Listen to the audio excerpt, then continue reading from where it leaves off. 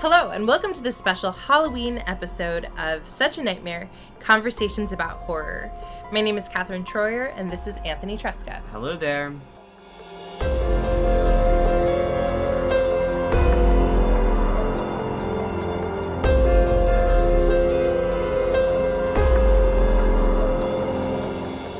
This is a podcast devoted to thoughtful discussions about that fine line between the horrific and the horrible.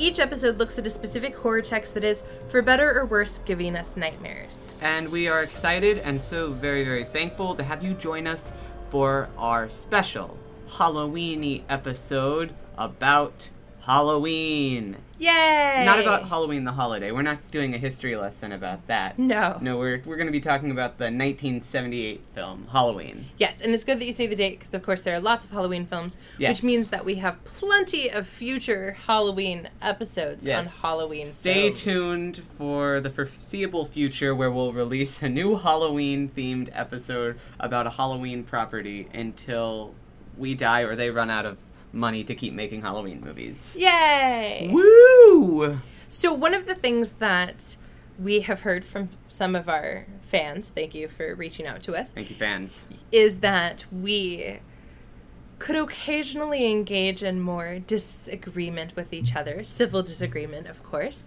and that would be entertaining and engaging to see that Anthony and I are not only almost always in disagreement with the wide universe, but also sometimes that we're in disagreement with each other.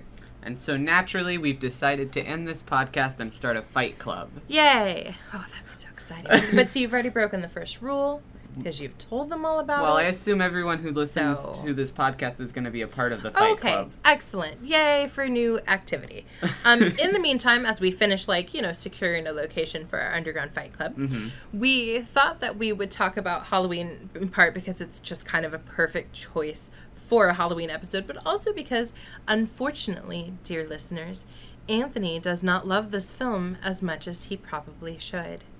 I know it's a classic, but just because it's a classic does not mean I have to enjoy it. I definitely agree with that. I mean more that you should enjoy it because I want you to enjoy it. So, Alas, if the movie was better, I could enjoy it. sadness. So even though this is a special Halloween episode and we're going to clearly be at slight odds with one another, we're going to still start the usual way by having a critical framework that I'll provide, and then Anthony will, as usual, provide an excellent sort of background to the film and give us some information and quotes and things like that. We should always start in facts before we descend into nonsense. Yes, that's the motto of our episode. And my life. That's both really sad and funny. And I don't know what to say beyond that. So I'm just going to transition into saying that one of the things I really like about Halloween is that it exemplifies what Bernice M. Murphy calls the suburban Gothic. And this isn't something that is unique to American horror, but I think that it is something that, culturally speaking, really resonates with fears and tensions that we have, this idea of the suburban space. And starting possibly with Psycho in the 1960s, but certainly by the time we get to the 1970s, I think that the suburban Gothic becomes at the forefront of a lot of our American horror in texts like Halloween. And so Murphy discusses the idea that we have both the traditional Gothic, which is like old castles and, on the moors and all that good Inherently, stuff. like, Victorian. Yes, inherently Victorian and romantic. And it's like, again, you're like, of course something tragic and scary happens here because look at this place. Look at the murder house. It's really... Exactly. It seems like a perfect place for a murder. Yeah, exactly. And of course, there have been lots of people that have played off of that and then lots of spoofs of that. But even if you look back at what is often considered the first American Gothic novel, which came out in 1798, and it's Charles Brockden Brown's Wieland, even then you can begin to see the roots of moving away from the castles and the estates, because that's not something that was as much a part of the American life as it was the European life, and moving more towards familiar places, the home that was recognizable to the American audience.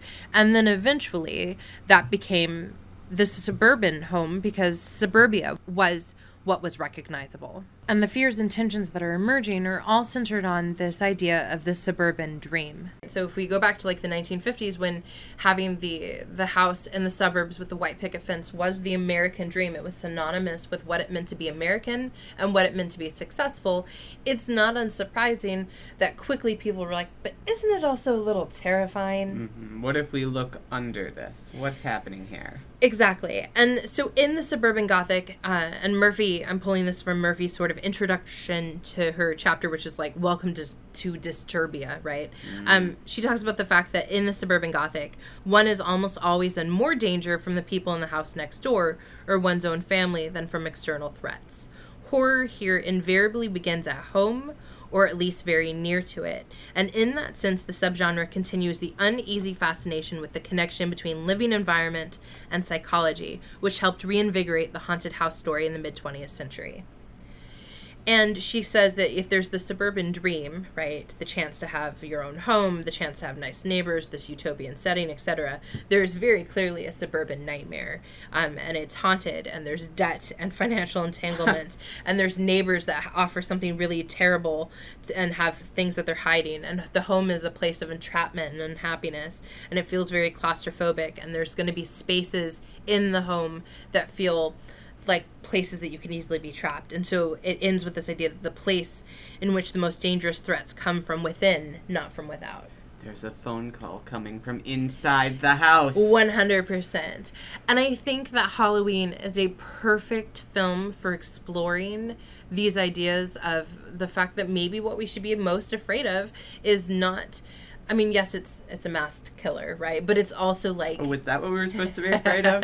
I don't know. Maybe not. Maybe we're supposed to be afraid of, things like teen sexuality. I was afraid of the pacing issues. Oh, no. Sadness.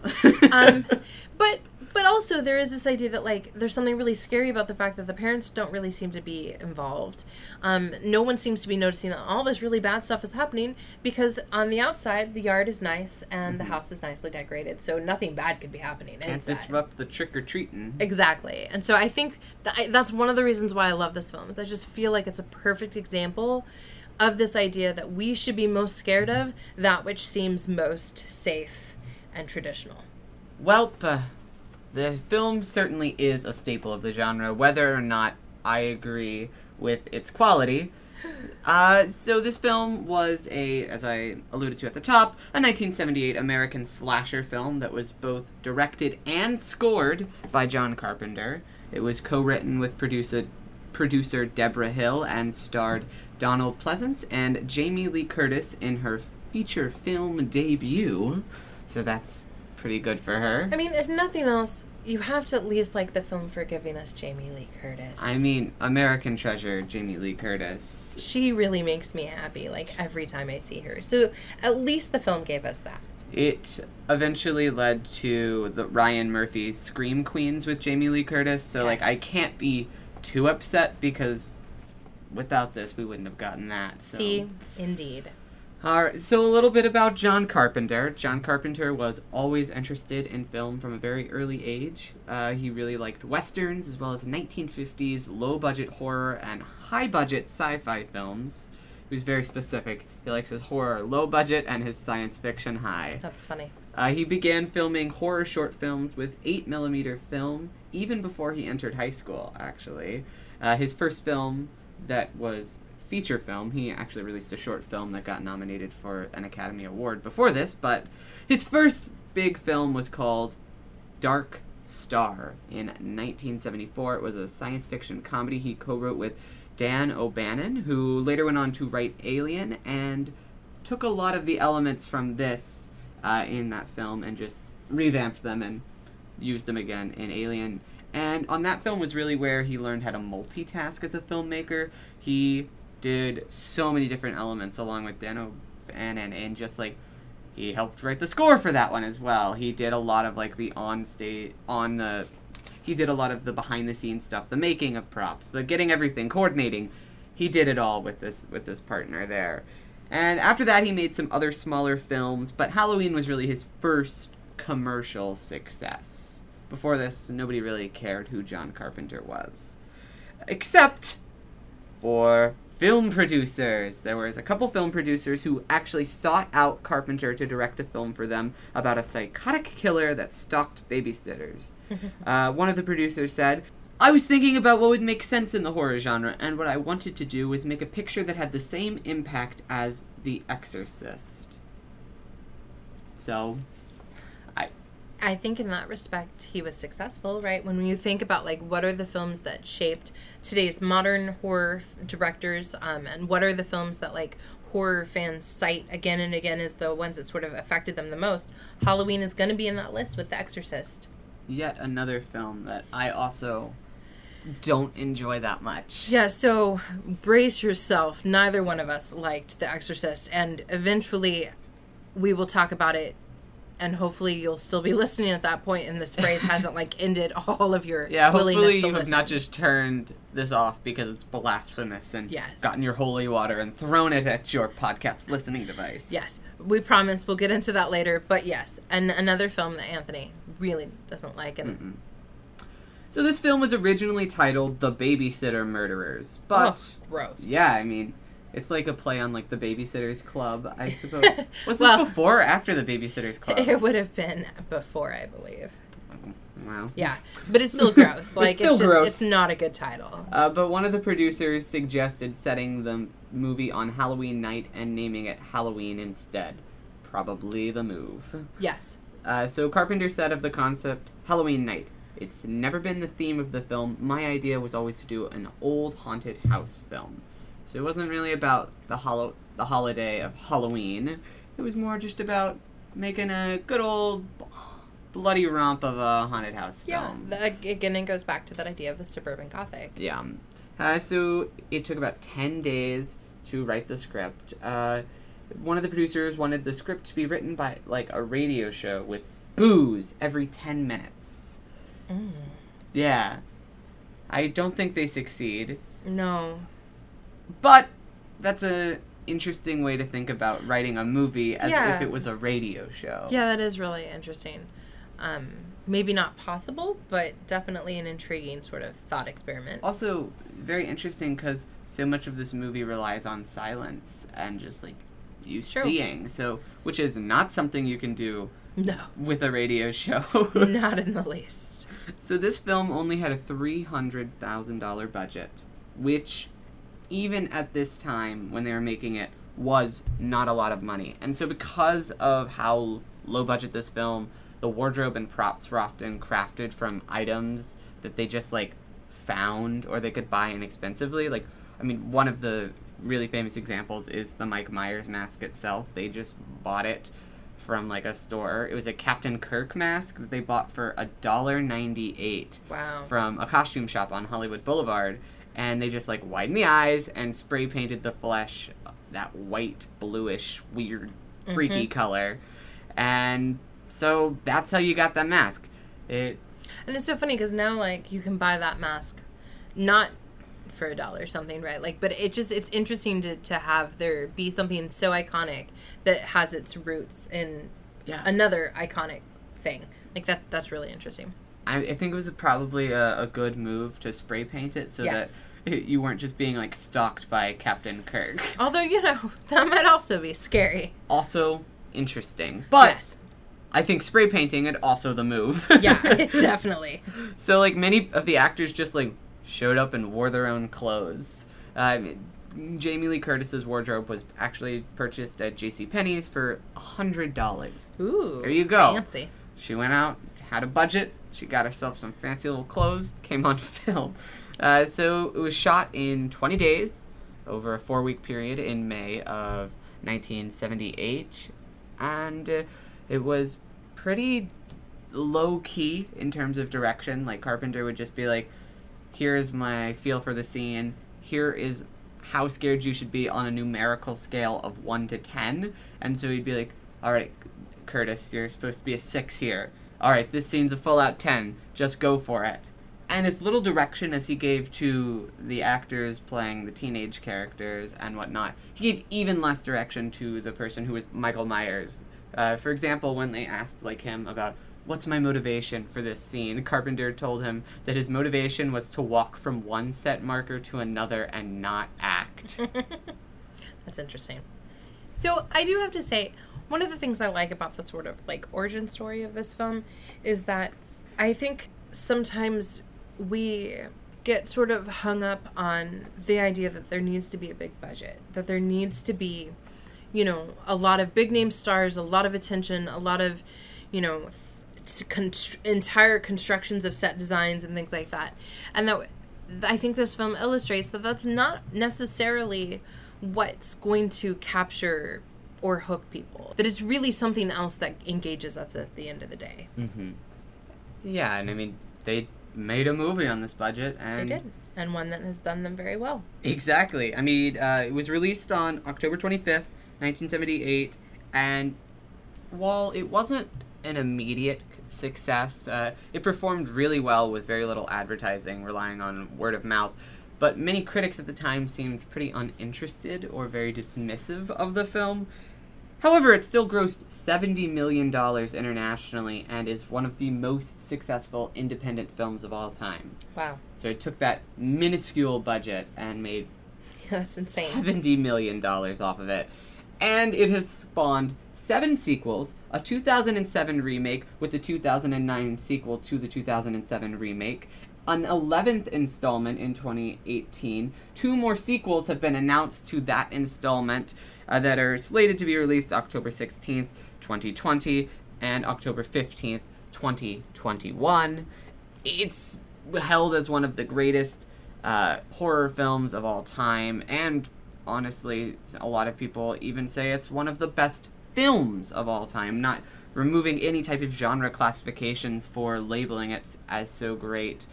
So, given all of that, I should like it, right? You should. You really should. That's just kind of like where the sentence ends, because I feel as though this film does so many things so right, and because of that, it really does deserve to be one that we are constantly talking about, and that we are constantly talking about in a positive, sort of like groundbreaking sort of way. But I realize that you have a problem with it, and it's actually a problem that I have with it as well. It's just one that I'm willing to forgive. So, would you articulate your like big issue, and then we'll use that as our framework to like weave in and out of the good things and the problematic things of this film? So, this film goes back to a theory about horror, that it can either be conservative horror, and we're not talking politically here. It can either be conservative in terms of it is affirming the status quo. And sometimes the two, I think, help distinguish between like conservative, the political, and conservative, the move. I think sometimes the horror is described as affirmative, right? Mm-hmm. It is ultimately affirming the fact that at the end of the day, we're good people, and there may be this evil that is going to, you know, encroach upon our world, but and good our neighborhood, and our home. But at the end of the day, good people will triumph, and there's enough of those around in the existing world that we're okay. And so the opposite of that would be disaffirmative. Very helpful, the label there. And that says everything is bad, everything is terrible. That we are the problem. We are the problem.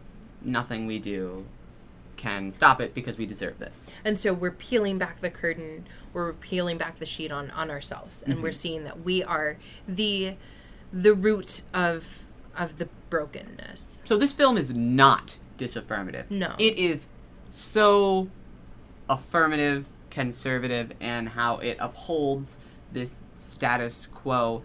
And I think that is not necessarily a problem. I mean, Happy Death Day is a film that is pretty conservative in the end. It is all about reaffirming the status quo, but we both quite enjoyed that film.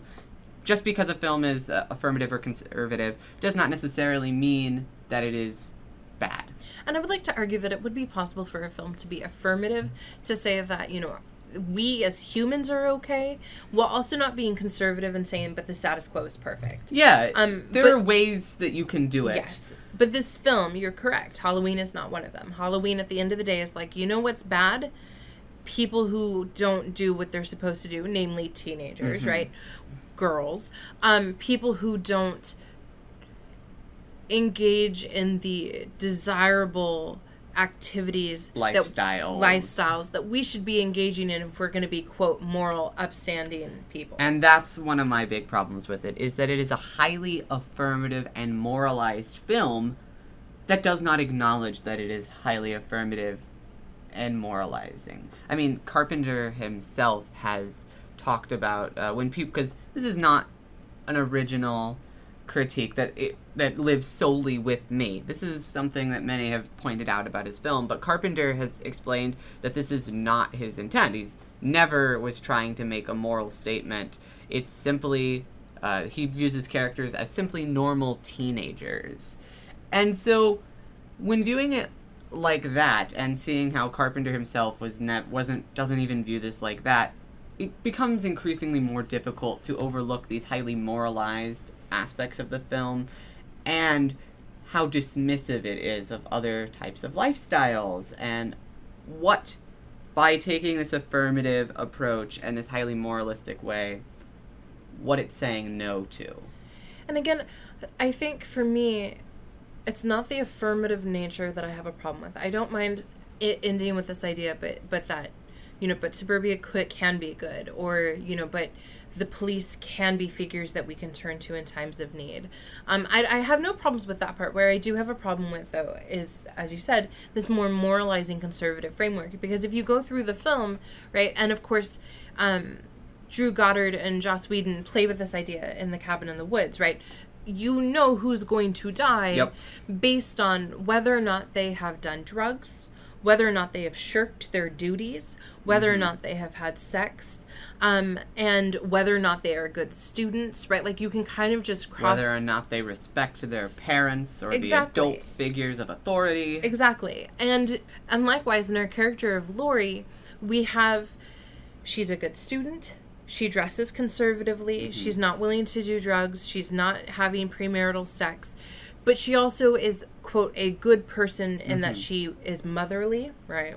She's really good with kids. She's very good with kids, and she's very good about, like, she takes her job seriously, and I think it's important that it's not her watching her sister or her little brother, right? Because then that would just be, like, about familial responsibility. She is actually a good example of what Americans value in good, hard workers. The girl next door. Yes. In every way possible. And then we likewise have, at the end of the day, she doesn't entirely save herself because she's just so smart and so clever. No. She is aided by the strong male fatherly figure. That he comes in, guns a-blazing, after she has tried, but woefully failed so many times to protect herself. Yeah. And it is problematic, and I won't lie that there is something that we need to do with this, and I think it's examine it, I think it's acknowledge that it's problematic, and I think ask ourselves, why is that the case? So Hulu has this series called Into the Dark, which are honestly really hit or miss. I mean, we're talking like drastically hit or miss. But they have one called Pure that is so fundamentally disturbing because it's based on this idea that, like, father-daughter weekends in this religious, just Christian religious group, where the daughters pledge that they will remain pure, they will remain virginal, and there's this line that says the two most important relationships a young girl has is with God and with her father, and then the fathers get keys to protect their daughters' virginity. And there's like, they're all in white like brides. It's so gross and it's so disturbing, and the film ends with Lilith. Sorry, I'm spoiling things, but this is important, right? The film ends with Lilith coming, and then the girls are like, no. And then darkness and death and destruction, which you kind of get the moment you know that Lilith is going to be a part of this, right? But this is a film that I think is responding directly to films like Halloween. Yeah.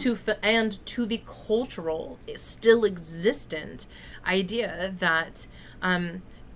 if women didn't want to have certain things happen to them, be that rape or being killed by Michael Myers, maybe they shouldn't have spilled on their outfit and then had to take all their clothes off while babysitting. Yeah, there's a lot of, like, really kind of shots of half-naked women.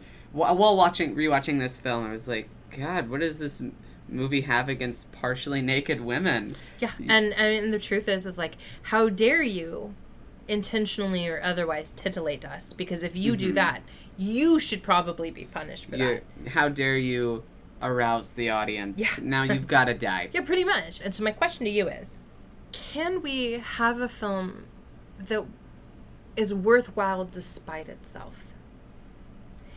Because this, I think, I feel like this is a fundamental question of actually, like, the horror genre in general. But, like, can we say that Halloween deserves to be acknowledged despite all of its brokenness? Because if we say yes, it's possible that some of our other films that we say are really bad deserve to be acknowledged despite their darkness, too, right? So this is, like, depending on what you say to this, will shape what your thoughts are, I think, on other films, too. But can we?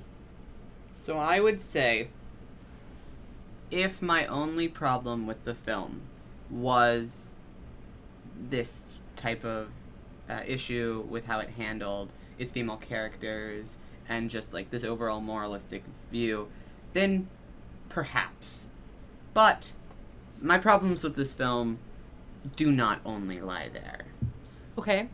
So what you're saying is that if it was just an issue of being a product of its time and a problematic product of its time, you might be able to see past that. But then what then are your bigger problems? Because that really is, I think, my only major issue with this film. Well, I think that this film has major pacing issues as well as tonal issues. Okay. So let's start with what I think is a fantastic opening. I also agree. I agree with you on this.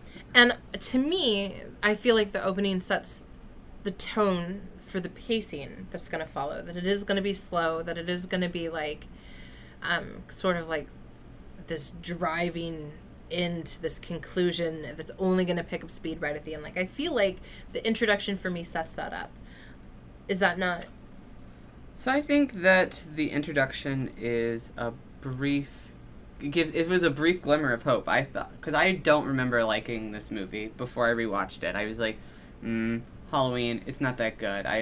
It was fine or whatever. I understand, like, people really love it, but I just could never get behind it. I don't like it. This was like a brief glimmer of hope. I was like, oh, this is really interesting. I particularly really liked the opening credits of the film where it's slowly zooming in on that creepy jack-o'-lantern. Yes. And it made me very nostalgic for just, like, opening film credits. Yes, and for the acknowledgement that, like, music will truly make or break a horror film. And we hold on to that because the music and the use of non-diegetic sounds is going to be a factor in why I think that the pacing and some of the tonal elements don't work. Okay. So keep that in mind. Okay, I can do that.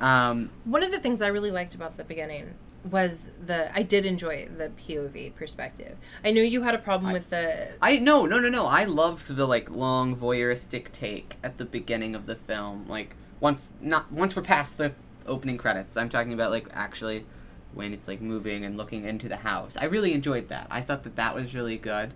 I made a note while watching it that the sex scene was the quickest sex ever. It was under a minute. I mean, the first take lasted longer than that guy did. That's funny. That's horrible. But, you know, I would imagine, like, that might be the experience of many teen couples, right? I mean, like, particularly in that time. Yeah, I guess. Why that time? Like, do you think they had quicker sex in the 70s? Or just... less care, less knowledge, less... Okay, that makes sense. I thought you were just like, we have grown to, as the years have passed, sex has become longer. Yeah. Okay, I was just unsure about just that. Like, less emphasis on pleasing the women. Yeah, that makes sense. Okay. One of the things that I thought was interesting about the opening, besides that, but that is something that, like, every time I watch it, I'm always like, wow, that was... Because you have to figure, like, they had to take off their clothes, too. Yeah, like, and then get dressed. Yeah, there's just a lot happening in a really short period of time. I like, though, the fact that the point of view, the camera work is from the perspective of an adult human. Well, obviously human, an adult, probably male, because of where the camera is in relationship to, say, like, the light switches and things like that. And so then when we realize it's a child at the end, there's this really sort of uncanny feel, because we feel like it can't be a child, or it is a child, but this child's just wrong. And so they're just, the whole thing, including the just, like, funniness of the, like, fast sex, it just worked for me. I agree that it worked for me until the eye filter of the mask came onto it, And then I was like, oh, your 70s is showing. Their, like, obsession with putting, like, filters over it and just, like, trying to create this thing from filters and swipes. And it's just, like, very of the time with that. And I was like, well, this is kind of cheesy. It obscured a lot of it. And I was like, well... But see, I don't know. I guess there's something about the, like, sort of unabashedness of this film that it's like, yep, we did put a filter in, or yep, we did put a mask on, you know, like, that just, I think is one of its selling points, that it is so unabashed in its, like, willingness to do things that may not stand the test of time. And I was just like, well, this is cheesy and kind of silly now. And it inevitably dates the film to the 70s when this was all the rage. So, I guess I'm not sure then that I completely understand what your issue is when you say you have an issue with the pacing. So you liked the introduction. I did. Where is it that the pacing began to fail for you? So it's just that... So I don't have necessarily a problem with how slow the movie is. Being slow and not having a ton happen, that can be interesting. If the rest of the film is interesting and consistent and all of the elements are working together to keep this slow, lackadaisical type of feel throughout the rest of the film. But there's uses of non-diegetic sounds, and I'm not talking about the score, that interrupt the slow pacing of the film. Like Mike Myers, when there's this added sound effect over the score, his jump, it just sounds like whew. It sounds like a silly effects that just got added over the top, and it takes you out of the movie, and you're like, what? And it ruins any of this slow kind of pacing, meticulous pacing, because they just so draw your attention to that and break you out of the movie and make you acknowledge that. And then you have to do work to get yourself back into the movie.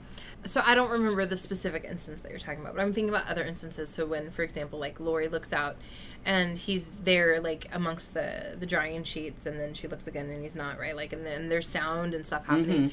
Or when she looks across the street, right? Like, and there's always sound that accompanies it. There's always non-diegetic elements. To me, that actually, I don't know, reminds me that, like, I am scared, that I should be disturbed by this, and that, like, sometimes the scariest things are not someone stabbing you or jumping out and attacking you. It's the fact that you're constantly on edge, that you're constantly feeling uneasy. And I just felt like all of the sounds and all of the sort of, like, moments where we see him and then we don't, we were building towards that. They were helping me to constantly be like, oh, okay, this is not right. This is not good. So, a film we're going to talk about, I think we're actually going to be releasing it next, is The Strangers. And I think that this film, The Strangers, does what Halloween is doing, but better, because it removes those unnecessary diegetic sounds. The Strangers also has figures appearing in places, and then you blink, or you don't even blink, but you just are back now, and they're not there anymore. But there is no sound that draws your attention to that. It forces the audience to do the work, and so it doesn't break that movie and does not take you out of this. Whereas with Halloween, it's so heavy-handed, and it's so just like, bam, look, viewer, look. So I would argue that the difference is in terms of the affect, right? So that in The Strangers, we're afraid because we feel as though we're in this house trapped with them, because we don't have the non-diegetic score to, like, tell us we should be scared, right? Just like the characters don't hear someone be like, oh, I bet someone's broken into the house now. Like, we're supposed to be afraid because we are them. But I would argue that in Halloween, the use of this non-diegetic elements, the constant pulling us out of the narrative, reminds us that in this case, our role is to simply serve as the voyeur who can do nothing about it. All we can do is be afraid for the characters and afraid for the version of home that we see being destroyed, but we're not part of that. Like, I think that's actually... You think it's intended to alienate? I don't know if it's intended to, but I think the fact that it does makes it become a really interesting way that we can experience horror, so that we're not allowed to be part of their world. We're forced to be constantly an outsider, just like you're an outsider if you're not if you don't live in a suburb, right? Like, if you're a visitor, you are an outsider. I just felt like that is the affect that is created, whether or not it's intended. And I I jived with that. I just gotta disagree, because I just think that it truly, that the use of non-diegetic sounds just breaks the tension rather than build it. And so it just never fully allowed me to stay invested in this film, because I was like, well, there's that silly sound effect that we hear again. Because I love the score. I mean, Carpenter did a great job with it. It's fantastic. There's a reason it's iconic. I will listen to this score when I think about spooky season. But not that, like, banana, or whatever that little sound is that, like, when he appears. No. Okay. I will not listen to that one. So I think we're going to have to, on this, agree to disagree. And we'll just have to let people make up their own mind, yes. I suppose. So you can either be wrong. Oh. And think that these sound effects are good for the film. Oh no, I paused too long. I took advantage of the pause. No, but yeah, I think it really is like, it truly isn't about right or wrong. It is, do you see this film as gaining something by constantly pulling us out of the suspense? And that something would be that we feel alienated, we feel like we're forced to never be able to help the situation, mm-hmm. Or do you feel like we lose something by having these elements because it denies us the opportunity to truly be invested in a way that would matter? And I think that depending on which way you fall, it's going to explain a lot about your preference in horror, as well as your thoughts about Halloween. Yeah. So another one of my issues with this film is that all of the characters feel so, like, just fundamentally like they are from different properties. Like, Dr. Loomis feels like he's from this just intense place of good, bad, morality play, just like there is no in between, and it's so heightened, it's almost comical, just how, like, black or white everything is with him. Then, like, the teenage girls feel like they're from this, like, sitcom, like, very much like Happy Daisy. And I will admit that one of my problems with the girls is that there's no way that these girls would be friends. Oh, absolutely not. Like, there's just no way. And not just that, like, they probably wouldn't want to hang out with Laurie, but also Laurie would not want to hang out with them. Like, it just doesn't make sense. No, because she is from a different thing. Right. She is the girl next door mixed with the nerdy, bookish girl who is just misunderstood. And then all of the children actors are they're a classic example of children should not be allowed to act. Oh, that's I so thought sad. that one of the scariest parts of this film was, in fact, their performances. Oh, they can't help it. They were tiny and small. I don't know why I'm defending them, since I usually don't defend children. Yeah, I was like, this is so oddly out of character. I know. I think it's just because I feel like you're being so mean. What if they're listening as adults and they're like, but that was my defining moment in life? I don't know. But okay, so I'm gonna agree with you in that they do feel. Nice. Yeah, but brace yourself. They do feel disconnected from each other. But whether or not that was intentional, and I don't think it was. I think this is an example of writing characters that are not real, of not developing characters that are just going to be cannon fodder, right? Like, yeah. But I think that there's something interesting that this film has these different themes that are represented by each character, and so that the Dr. Loomis, Michael Myers narrative is a different narrative and explores different elements than the Laurie Michael Myers narrative. So let's go down that road. So if that is the case, and that's like a very intentional choice to make these characters not really mesh together and feel like they're not from the same world and have different plot lines, be about different themes, what that still adds up to is a film that feels off. There is a mishmash, and I think that goes into why the pacing feels so off for me, is because it just feels like I'm watching different things, and that have just been, like, clipped together, and so I'm not really invested in anything I'm seeing. I don't care if these characters die. I'm not into watching this Dr. Loomis run around and try to figure this out and be this savior. I just don't care about any of it. And so you're right, it does feel disconnected in that at no point is it like, and Dr. Loomis, godfather of Laurie, right? Like, but I don't think that's what this film needs, because part of what makes this film disturbing is this randomness, is this idea that, like, we can have a monster that is a source of horror for different people depending on who you are, where you're at, and your thoughts about the subject. I agree. I don't think it necessarily needs that either to feel like a complete film. But to now go on to link this back to my overarching critique, if they feel like it is just disgruntled and they are all just there to play two larger themes, it becomes extremely hard to not just think about this film as a highly moralized film that is just like girls like this, who are this way, who are representing this type of people, who drink, smoke, have sex before marriage, deserve to die. It becomes so very, very hard to not think of it like that. So I will concede that you have a point, but I just think at the end of the day that the problems you have with the film, excluding the conservative message, right? Like the problems that you have with the film are things that I actually see as being really intriguing, probably not intentional, but very intriguing consequences of the film as it is. And so I don't have a problem with it because I see them as being things that make the film what it is, for better and worse, but for better. Just, and so yeah, I just, at the end of the day, I don't know if I can completely. And I'll agree with you to a certain extent. I think there are a lot of elements within this film that are very interesting to study and to think about. I mean, there's reasons that this gets taught in classes. I mean, you've taught this film before. I have. So, I mean, it definitely makes sense. There's a lot of really interesting elements at play. It's just, for me, they didn't work.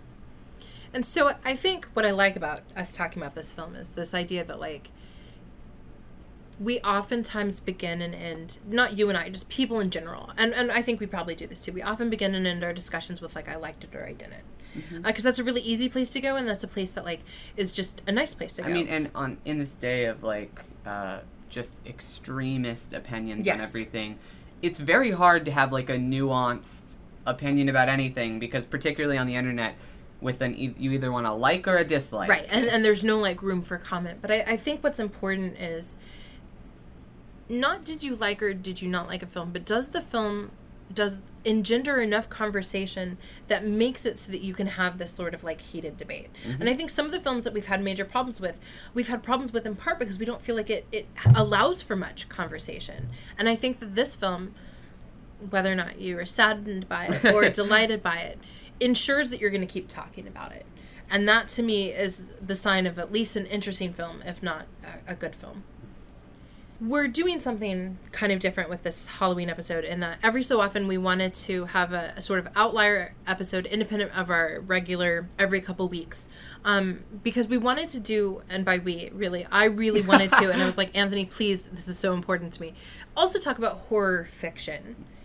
And, I mean, not that the films we've been watching aren't also horror fiction. Sure. But what horror, you were literary talking fiction. Literary Thank you fiction. so much. I was like, wow, I hope people don't think we think that what's happening in these horror films is nonfiction. Yeah. I remember I Googled something the other day, and it came, and one of the questions that, like, people been asking because it popped up was, is Stephen King's It based on true events? And I was like, oh gosh. There's some, yeah. So no, horror fiction it's all been, but specifically horror literary fiction.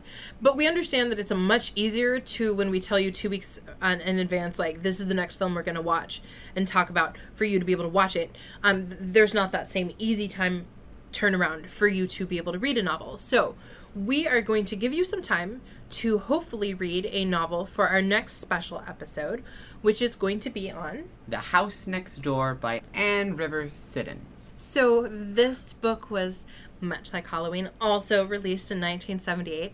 All of our special episodes must come from the year 1978 now. No, because the next thing I want to talk about most definitely is not 1978. But there is a nice symmetry. The reason, though, is that this is an interesting book because it doesn't get talked a lot about in discussions of horror, because Anne River Siddons wasn't actually a horror writer. No, but this is a fantastic book. It's going to continue many of our discussions for the idea of the suburban dream and all that stuff. So between now and January 1st, when our episode will release, we encourage you to please read The House Next Door, again by Anne Rivers Siddons, and join us for that special episode on January 1st. And thank you once again for tuning in to our very special, spooky, scary Halloween episode.